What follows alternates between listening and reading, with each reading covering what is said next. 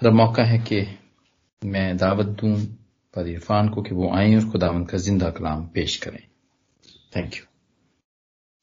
شکریہ بھائی عادل. میں بہت شکر گزار ہوں خداوند کا، اور کہ خداوند نے آج پھر ممکن کیا کہ ہم یہاں پر اکٹھے ہوئے اس پلیٹ فارم کے وسیلے سے اور خداوند کے پاک کلام کو سیکھیں. ہم اب ائزیاہ کی بائبل سٹڈی کو جاری رکھے ہوئے ہیں، اور آج ہم یسعیاہ 25ویں باب کو دیکھیں گے. اور اب سے اگلے کچھ ابواب تک میں ان ابواب کا ایک اوور ویو آپ کے سامنے پیش کروں گا، اور اس میں جو اہم باتیں ہوں گی اس سے پہلے ہم آیت بائت جو سٹڈی کر رہے تھے تھوڑا سا فوکس ہم چینج کریں گے، کیونکہ کافی چیزیں جو ہیں وہ آگے آ کے ریپیٹ ہوں گی. کانسیپٹ ڈاکٹرائن ریپیٹ ہوں گے اور ہم پہلے سے ان کو کر چکے ہیں، اس لیے صرف جو چند اہم باتیں ہوں گی باب میں سے وہ آپ کے سامنے پیش کیا کروں گا، اور ایک اوور ویو ہم چیپٹر کا لیا کریں گے. اور پھر ہم جب اگلے حصے میں پہنچیں گے، ہم چیپٹر 39 کے بعد جو ہے وہ ہم دوبارہ سے جو ہے وہ اپنی آیت بائت سٹڈی کی طرف جو ہے وہ واپس آئیں گے. یسعیاہ کی کتاب کا 25واں باب ایک نجات کی شادمانی کا گیت ہے. اور نجات یافتہ لوگ یعنی بقیہ جس کے بارے میں ہم شروع سے دیکھ رہے ہیں، اس کی خداوند کی برکتوں کے وسیلے سے شادمان ہے، اور خاص طور پر وہ خدا کی اس قدرت کے لیے جس کے وسیلے سے وہ بچائے گئے ہیں خدا کی تعریف کرتے ہیں. اس سے پہلے جب ہم نے 24واں باب دیکھا تو اس کی 16ویں آیت میں ایک خوبصورت جگہ، اگر ہم اس 24ویں باب کی 16ویں آیت کے پہلے حصے کو دیکھیں تو وہاں پر ایک گیت کا ذکر ہے. اور میں نے آپ کے سامنے عرض کیا اس وقت جب ہم 24ویں باب کو دیکھ رہے تھے کہ کس طرح سے جو ایک انفرادی تعریف ہے وہ کمیونیل ورشپ میں کیسے بدلتی ہے، اور پھر اس کے بعد ایک گیت ہے جو کہ وہ گاتے ہیں.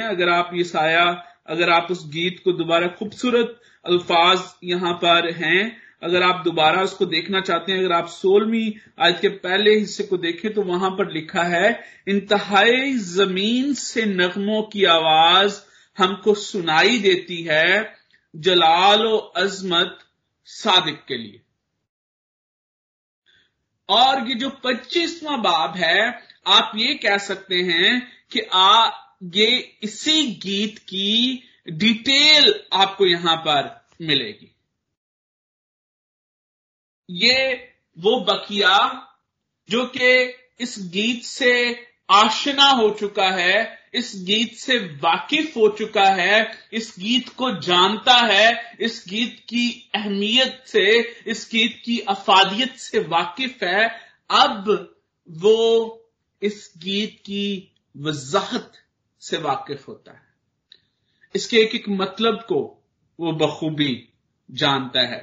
اور اسی بات پر یہ شادمانی کا گیت، نجات کی شادمانی کا جو گیت ہے، یہ مبنی ہے. اس باب میں ہمیں ذکر ملتا ہے کہ یہ جو نجات یافتہ لوگ ہیں، یہ جو بچائے ہوئے لوگ ہیں، یہ جو بقیہ ہے، یہ صیون کے پھاٹکوں میں داخل ہو چکا ہے، اور وہاں پر ان کے لیے ایک ضیافت تیار ہے، ایک برکت ان کے لیے رکھی ہوئی ہے.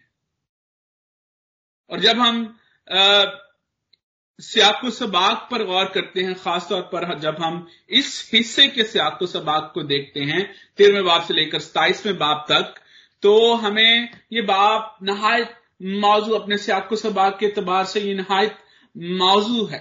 اس سے پہلے یسعیاہ بتاتا ہے کہ پوری دنیا جو ہے وہ کس طرح سے بدامنی کی طرف بڑھ رہی ہے، ہم نے دیکھا، اور اسور جیسی طاقتیں آگے آ کر بابل جیسی طاقتیں پوری دنیا کو ہراساں کرنے والی ہیں، پوری دنیا کے امن کے لیے جو ہے وہ خطرہ ہیں، اس صورتحال میں خدا جو ہے وہ صیون کی اور جو کوئی اس میں پناہ لیتا ہے اس کی محافظت کا ذمہ لیتا ہے۔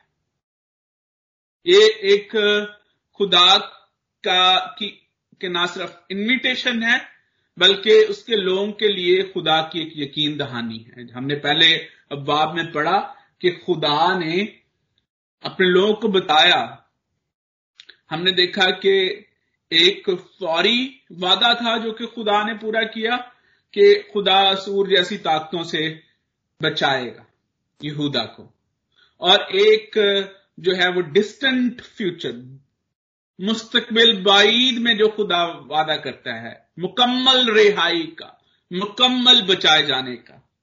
اور اب یہاں پر خدا جو ہے یسعیاہ کے وسیلے سے یہاں پر بیان کر رہا ہے کہ جو کوئی بھی صیون میں پناہ حاصل کرے گا وہ خدا اس کی حفاظت کا ذمہ لے گا۔ اور یہ دونوں وعدے اس کے لیے جو ہے جو خدا پر اعتماد کرتے ہیں، جو خدا پر بھروسہ کرتے ہیں، خدا نے نہ صرف ان کے ساتھ جو ہے وہ جو پریزنٹ جو خدا کے وعدے ہیں وہ خدا ان کے ساتھ پورے کرتا ہے، بلکہ خدا فیوچر میں آنے والے جو خدا کے وعدے ہیں وہ بھی ان کے ساتھ پورے کرتا ہے۔ لیکن یہاں پر ہمیں مواب کا بھی ذکر ملتا ہے اس باب کے آخر میں۔ ہم نے مواب کے بارے میں بھی دیکھا، ہم نے مواب کے غرور کے بارے میں بھی دیکھا، جو کہ صیون کی طرف دیکھنے کی بجائے، یا یوں کہیے کہ خدا کی طرف دیکھنے کی بجائے اپنی محافظت کے لیے خود تدبیریں کرتا ہے۔ اور مواب بہت سارے لوگوں کی ریپرزنٹیشن ہے جو کہ اپنے غرور میں، اپنے تکبر میں، اپنے ایگوئسٹک ہونے کی وجہ سے خدا کی طرف دیکھنے کی بجائے یا اپنے آپ پر اندھا اعتماد کرنے کی وجہ سے وہ خدا اور خدا کے وعدوں اور خدا کے کاموں کی طرف نہیں دیکھتے، بلکہ انہیں اپنے آپ پر جو ہے وہ بھروسہ کرتے ہیں، اور اسی لیے ان کو منہ کی کھانی پڑتی ہے۔ بہت سارے ایسے لوگ ہیں جو مواب کی طرح انسانی ہاتھوں پر جو ہے وہ بھروسہ، انسانوں کو سہارا سمجھتے ہیں۔ وہ یہ سمجھتے ہیں کہ شاید ان کا جینا، شاید ان کی زندگی کے سہارے انسان ہیں، لیکن خدا اپنے کلام میں بڑے واضح طور سے اس کانسیپٹ کو پیش کرتا ہے کہ خدا پر بھروسہ رکھنا انسان پر توکل کرنے سے بہتر۔ اور یہ سچویشن کیسے پیدا ہوتی ہے یہ بھی ہم آگے جا کے دیکھیں گے۔ لیکن جو لوگ صیون کو اپنی پناہ گاہ سمجھتے ہیں، جو لوگ خدا کو اپنا قلعہ اور اپنا گڑھ سمجھتے ہیں، جو لوگ خدا پر بھروسہ کرتے ہیں، جو لوگ خدا کی محافظت پر بھروسہ کرتے ہیں، یہ گیت بتاتا ہے کہ وہ خدا میں شادمان ہوتے ہیں۔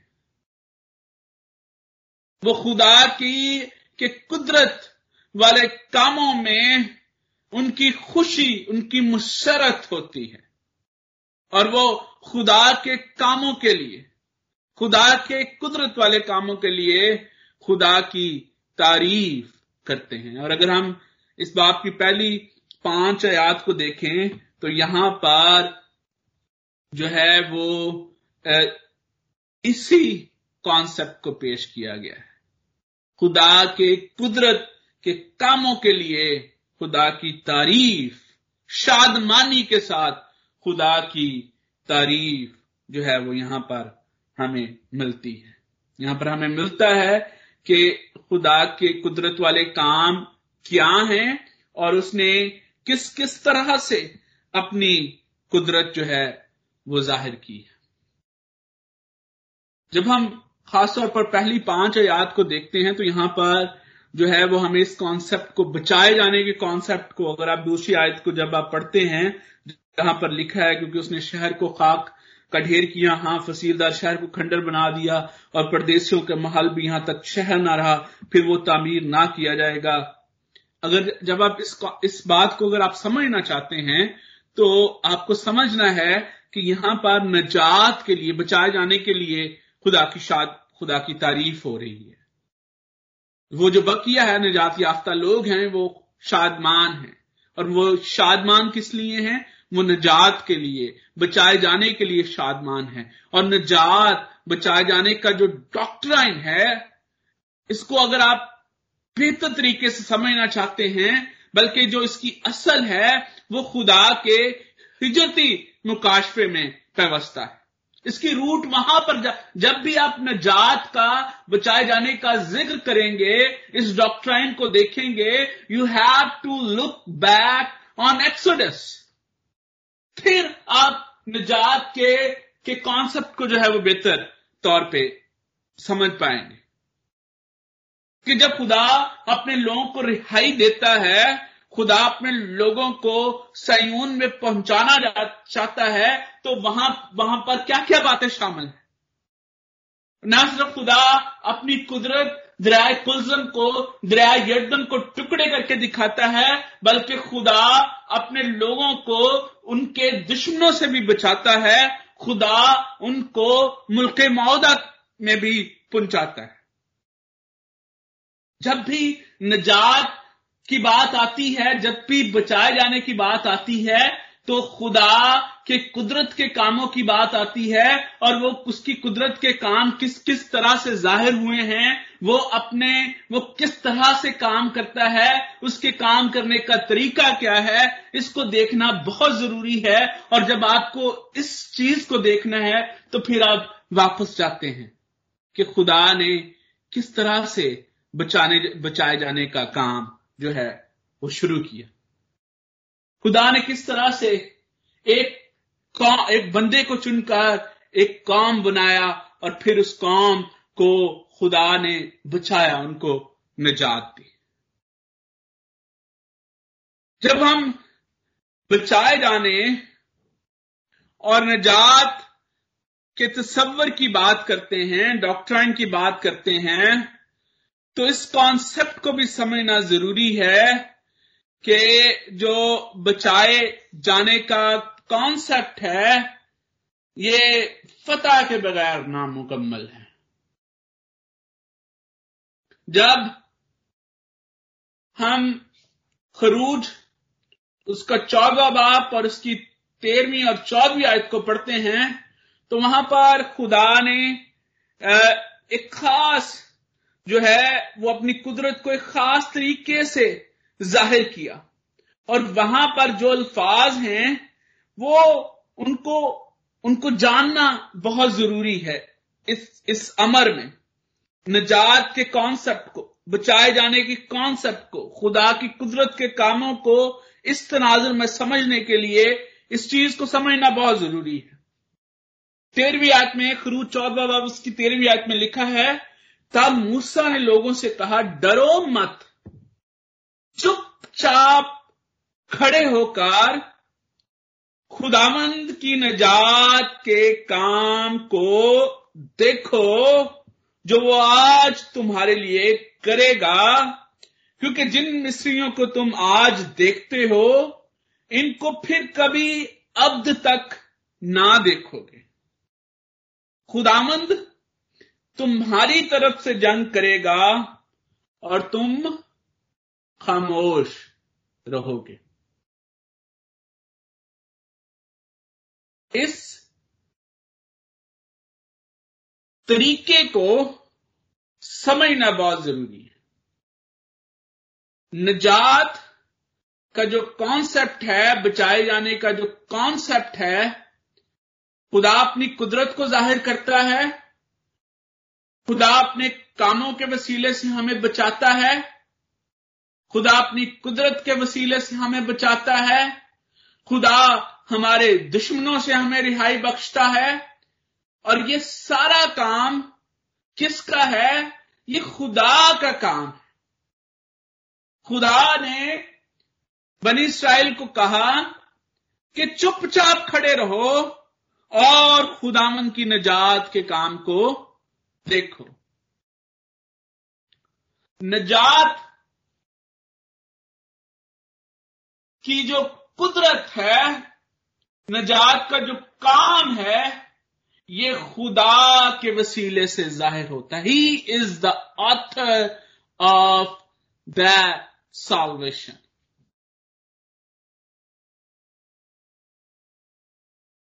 اور ہمارا جو پارٹ ہے اس میں، جو ہمارا رول ہے، جو انسان کا رول ہے، وہ اس نجات کو قبول کرنے کا رول ہے۔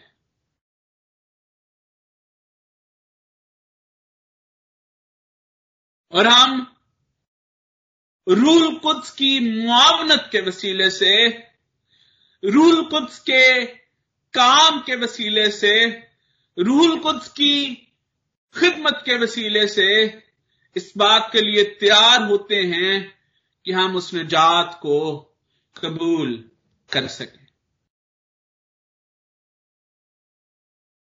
یسعیاہ یہاں پر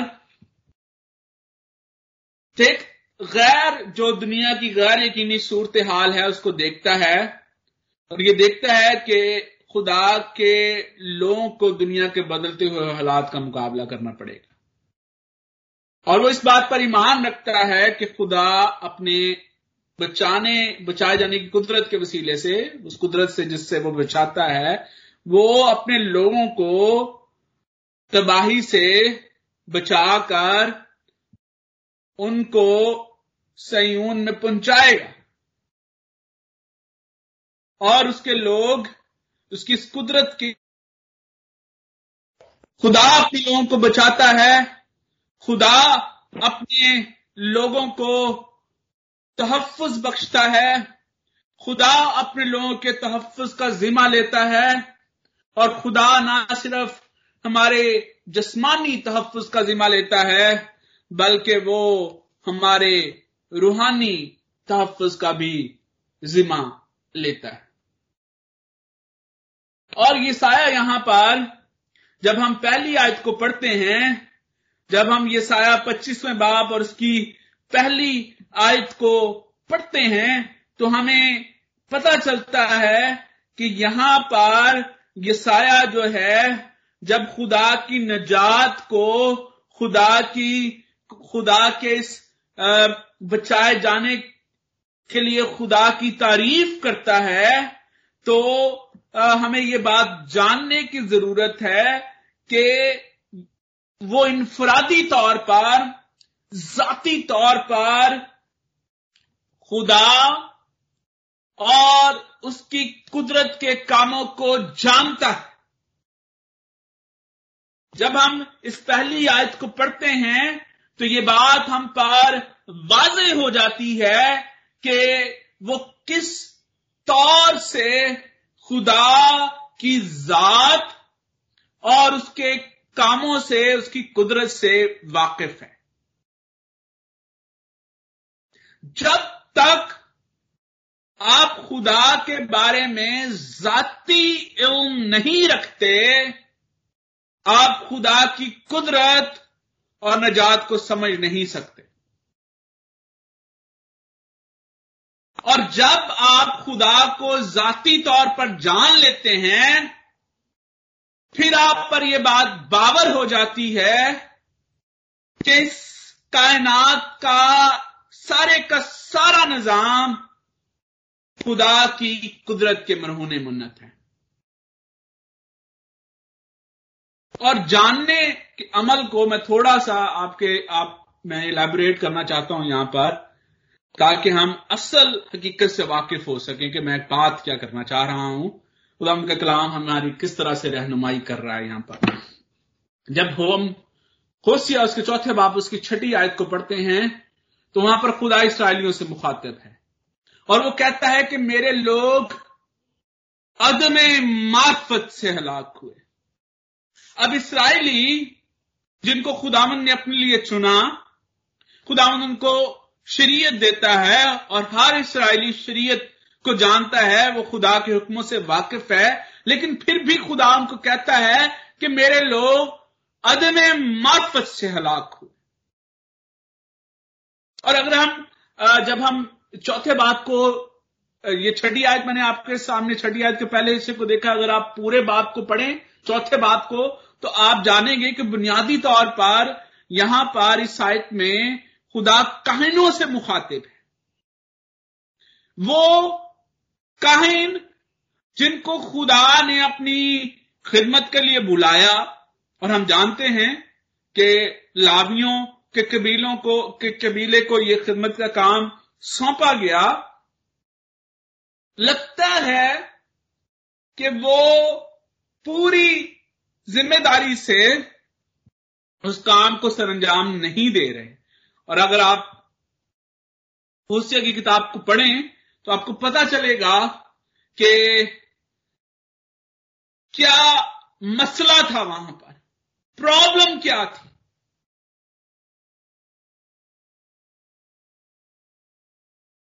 اور they deliberately choose sin۔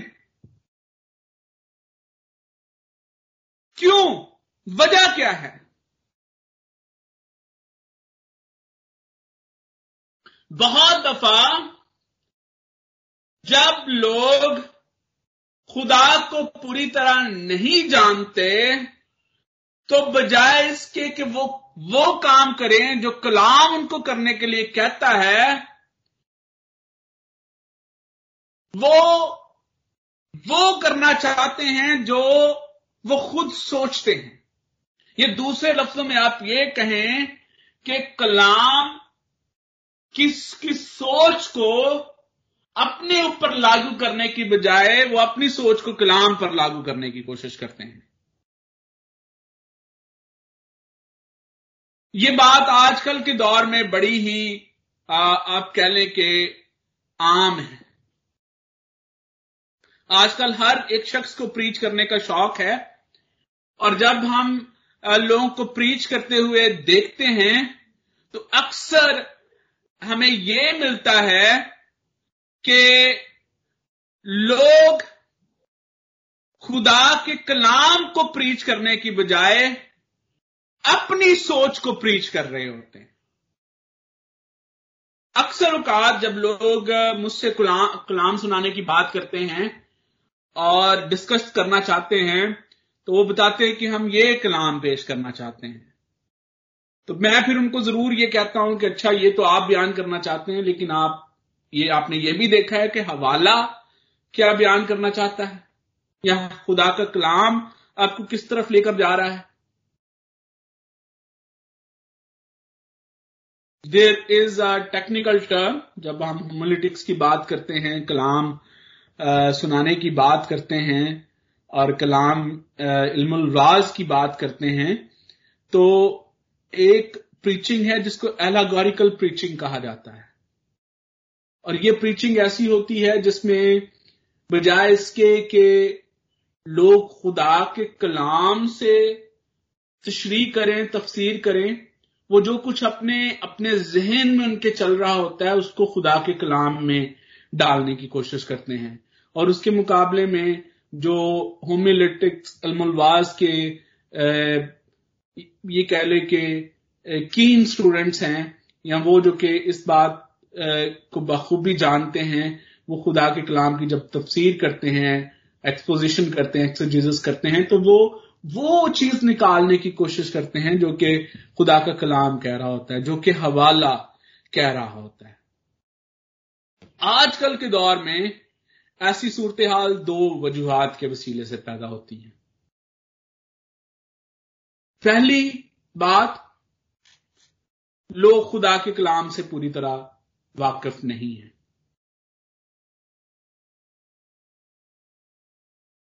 We know that lack of education is the major cause of lack of knowledge. آپ کبھی بھی ایسے شخص کے پاس نہیں جاتے. میں اکثر یہ کہتا ہوں کہ جس طرح سے آج کل اویئرنس بڑھ رہی ہے، خاص طور پر پاکستانی تناظر میں، کہ ہمیں عطائی ڈاکٹروں سے بچنے کی ضرورت ہے، ایسے لوگوں سے جو کہ علم جن کو نہیں ہے لیکن وہ پھر بھی وہ کام کر رہے ہوتے ہیں. اسی طرح سے ہمیں ایسے پریچ کرنے والوں سے بھی بچنے کی ضرورت ہے.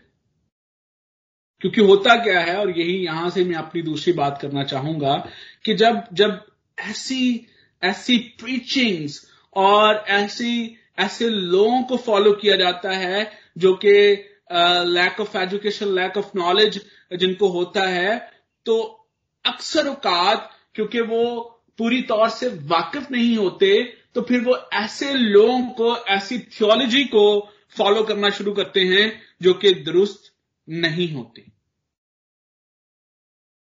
اور نہ صرف وہ اپنے لیے اس درست غلط تھیولوجی کی وجہ سے خطرے کا باعث بن رہے ہوتے ہیں، بلکہ وہ ان لوگوں کے لیے بھی جن کو وہ پریچ کر رہے ہوتے ہیں، وہ آپ یہ کہہ لیں کہ ان کے لیے بھی خطرے کا باعث بنتے ہیں.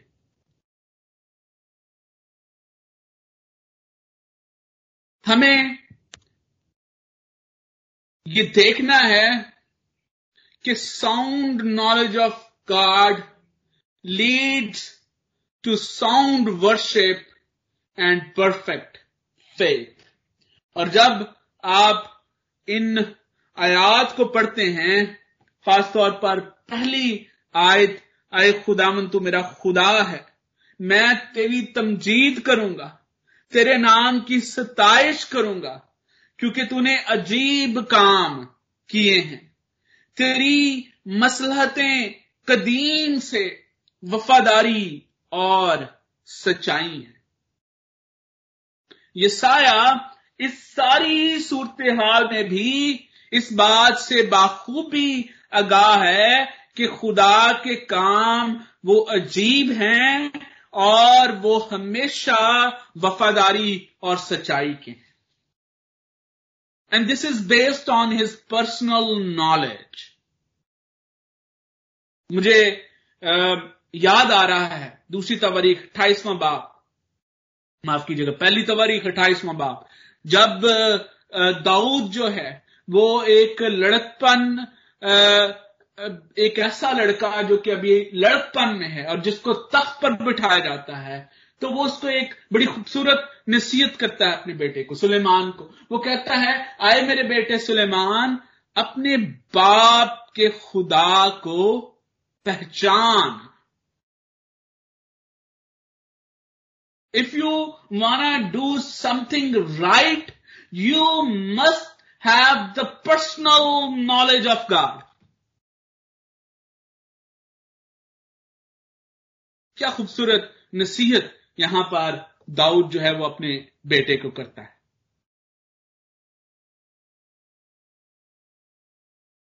اور اکثر جب میں پاکستان میں ایکٹیولی جو ہے وہ یوتھ منسٹری سے منسلک تھا، تو میں لوگوں کو یہ کہتا تھا کہ ہم اپنے بچوں کی جو جب نالج کی بات آتی ہے، جب ایجوکیشن کی بات آتی ہے، we try to provide them the best. ہم ان کو اچھے سکولز، اچھے ٹیوٹرز ان کے لیے بندوبست کرتے ہیں.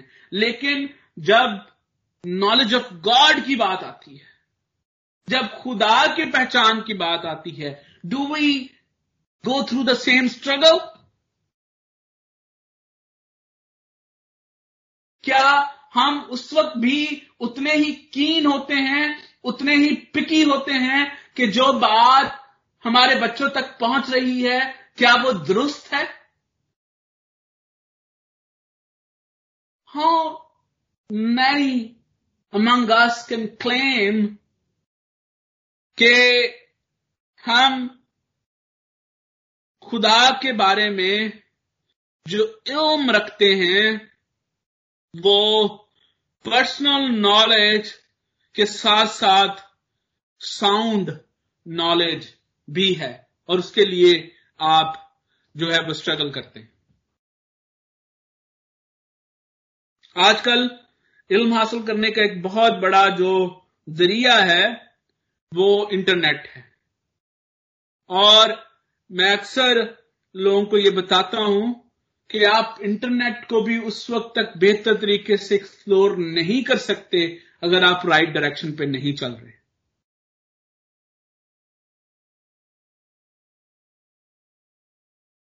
میڈیا آپ کے لیے بلیسنگ بھی بن سکتا ہے اور آپ کے لیے کرس بھی بن سکتا ہے.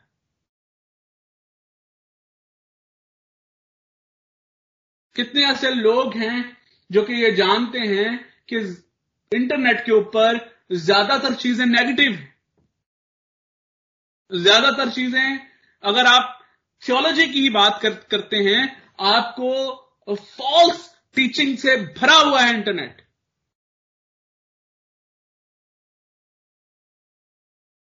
ہاؤ مینی ٹائمز ہم یہ دیکھتے ہیں، خود اس بات کا احساس کرتے ہیں، اور اپنے بچوں کو بھی یہ دیکھتے ہیں کہ جب وہ انٹرنیٹ میں ہیں، ایون جب آپ خدا کے بارے میں انٹرنیٹ کے وسیلے سے، میڈیا کے وسیلے سے علم حاصل کرنے کی کوشش کر رہے ہیں، تو آپ صحیح ڈائریکشن پہ جا رہے ہیں یا نہیں؟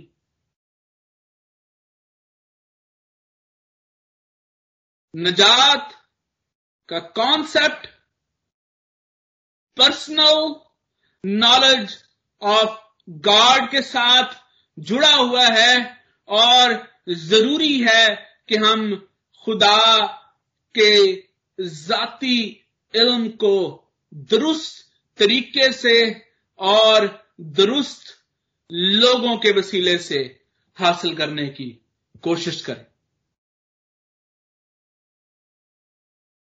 اور پھر ہم بھی یسعیاہ کی طرح جو ہے وہ اس بات کو کلیم کر سکتے ہیں کہ ہم خدا کی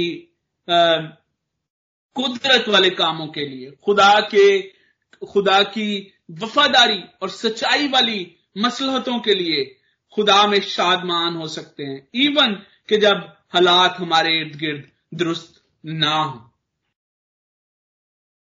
ایون کہ جب ہمیں ہمارے ارد گرد انسرٹنٹی کی صورتحال ہو، ہم کس طرح سے خدا میں شادمان ہو سکتے ہیں.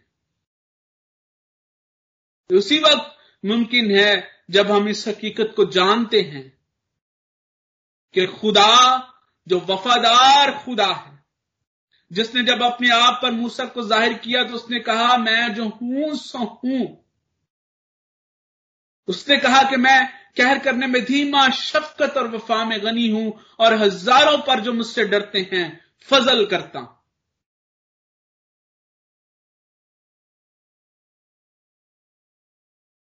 آپ جب درست لوگوں سے اور درست طریقے سے خداوند کے بارے میں علم حاصل کرنے کی کوشش کرتے ہیں، علم حاصل کرتے ہیں، تو نہ صرف آپ اپنے لیے، اپنے خاندان کے لیے، اپنے بچوں کے لیے ایک جو ہے وہ ساؤنڈ اور پرفیکٹ نالج آف گاڈ اور فیتھ کی طرف آپ ان کا لے کر جاتے ہیں، بلکہ جن لوگوں کو آپ کلام سنائیں گے، جن لوگوں کے سامنے آپ پریچنگ کریں گے، آپ ان کے لیے بھی برکت کا باعث بنیں گے. اور پھر خدا کے لوگ، بقیہ نجات یافتہ لوگ انسرٹن کنڈیشنز سے، جب ان کے ارد گرد حالات درست نہیں ہوتے تو وہ پھر ایسی صورتحال سے گھبراتے نہیں ہیں، کیونکہ وہ اس حقیقت سے جانتے ہیں کہ وہ خدا جو کہ نجات دینے والا خدا ہے، بچانے والا خدا ہے، وہ اپنے لوگوں کو ہمیشہ بچاتا ہے.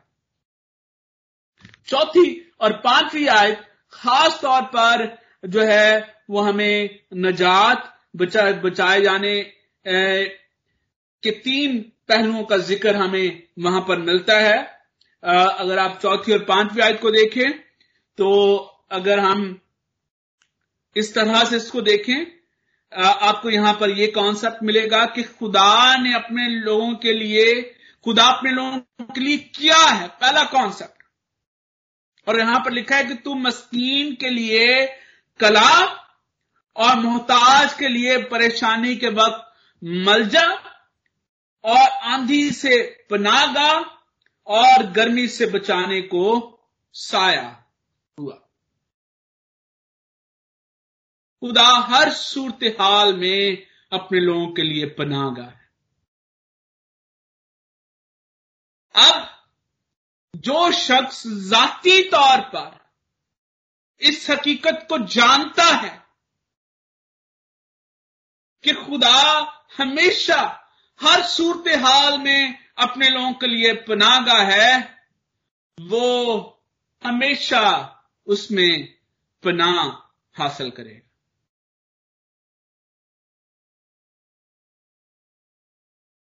زبور نویس کہتا ہے کہ خداوند محکم کلا ہے اور صادق اس میں پناہ حاصل کرتا ہے.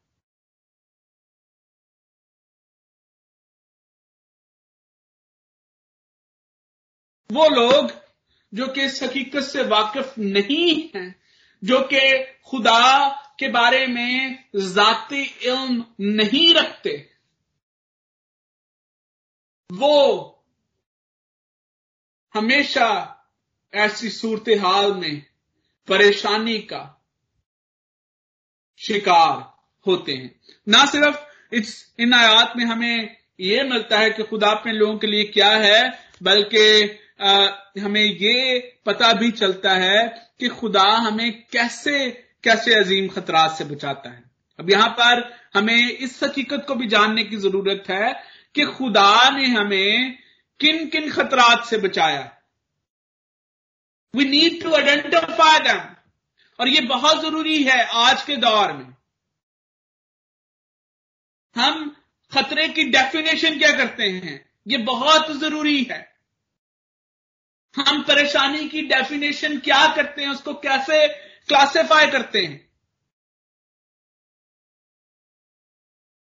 خدا نے ہمیں کن چیزوں کو خدا کا کلام ہمارے لیے خطرہ بیان کرتا ہے اور کن چیزوں کو خدا کا کلام ہمارے لیے خطرہ بیان نہیں کرتا. ہمیں اس بات سے واقف ہونا بہت ضروری ہے. بہت سارے لوگ ہم اپنے ارد گرد برکات کو اور کرسز کو جو ہے وہ کلاسیفائی ہی نہیں کر پاتے. یہ جان ہی نہیں پاتے کہ خدا کے ہمارے ساتھ وعدے کیا ہیں اور خدا نے ہمارے ساتھ کن چیزوں کے وعدے نہیں کیے.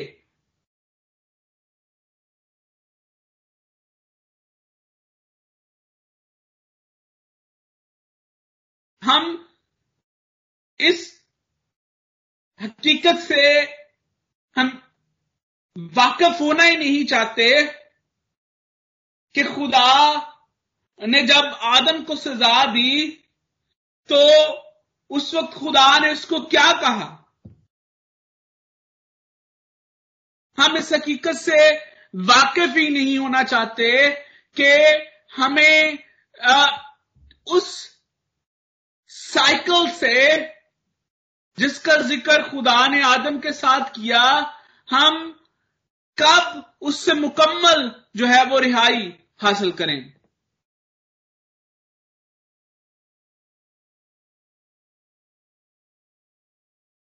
ہمیں اور خداوند نے موقع دیا تو میں ضرور چاہوں گا کہ اس آسپیکٹ پر ہم ضرور بات کریں.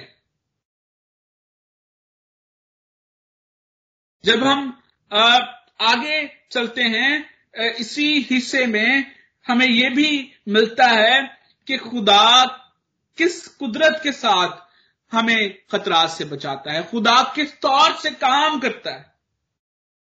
اور بہت دفعہ ہمیں علم بھی نہیں ہوتا لیکن خدا ہمارے لیے کام کر رہا ہوتا ہے. خدا بچائے جانے کا کام، خدا نجات دینے کا کام جو ہے وہ سر انجام دے رہا ہوتا ہے، کیونکہ یہ خدا کا کام ہے. خدا اپنے لوگوں کی نجات کا، ان کے تحفظ کا بندوبست کرتا ہے. جب ہم 5ویں اور 6ٹھی آیات کو دیکھتے ہیں تو وہاں پر ہمیں سیونی برکتوں کا ذکر ملتا ہے. خدا اپنے لوگوں کو برکتوں سے مالا مال کرتا ہے. اور وہاں پر جب ہم 5ویں اور 6ٹھی ایک ضیافت جو ہے وہ تیار ہے، سب قوموں کے لیے ایک ضیافت جو ہے وہ تیار ہے. اگر آپ ان آیات کو پڑھیں جب آپ کو وقت ملے تو آپ ضرور ان کو دیکھیے گا. ہمیں جب ہم خروج 24واں باب اور اس کی 11ویں آیت کو دیکھتے ہیں تو وہاں پر بھی ہمیں ایک ضیافت کا ذکر ملتا ہے. جب خدا نے موسیٰ کے ساتھ عہد باندھا اور موسیٰ کے ساتھ جو بزرگ اس کے ساتھ گئے تو وہ بھی ایک ضیافت میں شامل ہوئے، لیکن وہاں پر صرف موسیٰ اور اس کے ساتھ جو بزرگ تھے جو کہ پورے بنی اسرائیل کی ریپرزنٹیشن تھے وہ اس ضیافت میں شریک ہوتے ہیں. لیکن یہاں پر جب خدا ضیافت تیار کر رہا ہے تو یہاں پر سب قوموں کو اس ضیافت میں جو ہے وہ شرکت کی دعوت ہے. سب قوموں کو جو نجات یافتہ لوگ ہیں وہ یہ ضیافت ان کے لیے تیار ہوئی ہے. لیکن جب ہم اس ضیافت کا بیان پڑھتے ہیں تو اس بات کو سمجھنا بہت ضروری ہے کہ ضیافت کا تصور کس طور سے جو ہے وہ بیان کیا گیا، اور یسعیاہ ہی اپنی کتاب میں اس کو کس طور سے بیان کرتا ہے. یہ ضیافت کس چیز کی علامت ہے؟ جب ہم یسعیاہ 55 باب کو پڑھتے ہیں تو وہاں پر یسعیاہ لوگوں کو یہ بتاتا ہے، وہاں پر بھی روٹی اور پانی کا ذکر ہے. اور پھر جب ہم 30ویں آیت کو پڑھتے ہیں تو وہاں پر وہ کہتا ہے کہ وہ ان کو ابدی عہد یعنی داؤد کی سچی نعمتیں بخشے گا اور اس سے ان کی جان کیا ہے، زندہ رہے گی. برکت جو ہے وہ داؤد اس ابدی عہد کی سچی برکتوں کا وعدہ جو ہے، سچی نعمتوں کا وعدہ وہ وہاں پر ہمیں ملتا ہے. اور وہ ابدی عہد جو یسوع مسیح کے وسیلے سے ہمارے ساتھ قائم ہوا، اس میں مسیح یسوع خود کہتا ہے کہ زندگی کی روٹی میں ہوں اور زندگی کا پانی میں ہوں. جو اس روٹی اور پانی کو کھاتا اور پھر پیتا ہے وہ کبھی بھوکا اور پیاسا نہیں رہتا. خدا پروردگاری کا تصور ان آیات میں ہمارے سامنے پیش کرتا ہے. خدا اپنے لوگوں کی پروردگاری کا ذمہ لیتا ہے اور اس پروردگاری میں نجات، تحفظ، بچایا جانا شامل ہے. اور نہ صرف خدا اپنے لوگوں کی جسمانی پروردگاری کا ذمہ لیتا ہے بلکہ وہ اپنے لوگوں کی روحانی پروردگاری کا بھی ذمہ لیتا ہے. خدا نہ صرف ہمیں جسمانی طور پر نجات بخشتا ہے، ہمیں بچاتا ہے، بلکہ خدا ہمیں روحانی طور پر بھی نجات بخشتا ہے. اور یہاں پر جو ڈسٹنٹ فیوچر میں یہ لوگ جو نجات کی شادمانی کا گیت گا رہے ہیں، یہ انہی ابدی عہد کی برکتوں کے لیے وہ شادمان ہیں. وہ برکتیں جو کہ اس ابدی عہد کے وسیلے سے پوری ہوتی ہیں، وہ ابدی عہد جس کا وعدہ یسعیاہ 9ویں باب میں بھی ہمیں ملتا ہے، وہ اس کی تکمیل کے لیے شادمان ہیں اور خداوند کی قدرت کے گیت گاتے ہیں. ہمیں خداوند بچاتا ہے، خداوند اپنے لوگوں کو تحفظ فراہم کرتا ہے، خداوند اپنے لوگوں کو نجات بخشتا ہے. اور اس تحفظ اور نجات کے لیے خداوند قدرت کے ساتھ اپنے کاموں کو سر انجام دیتا ہے. اور ہمارا صرف اور صرف کام یہ ہے کہ ہم اس حقیقت کو جانتے ہوئے، اس کا ذاتی طور پر اس کا تجربہ کرتے ہوئے، اس کے بارے میں ذاتی علم حاصل کرتے ہوئے روح القدس کے وسیلے سے اس کو قبول کریں. اور جب آپ روح القدس کے وسیلے سے اس کو قبول کرتے ہیں تو آپ پھر خدا کے کاموں کے لیے ہمیشہ شادمان رہیں گے، نہ صرف جب حالات بہتر ہوں گے بلکہ اس وقت بھی جب حالات ہمارے ارد گرد بہتر نہیں ہوتے. جب صورتحال ہمارے ارد گرد بہتر نہیں ہوتی، اس وقت بھی آپ خداوند میں شادمان رہ سکتے ہیں، آپ اطمینان اور تسلی میں رہ سکتے ہیں. خداوند ہم سب کو شادمان رکھے، خداوند میں اطمینان اور تسلی ہمیشہ بخشتا رہے. آمین. آمین. آمین. تھینک یو ویری مچ قاری صاحب بلیسڈ میسج کے لیے.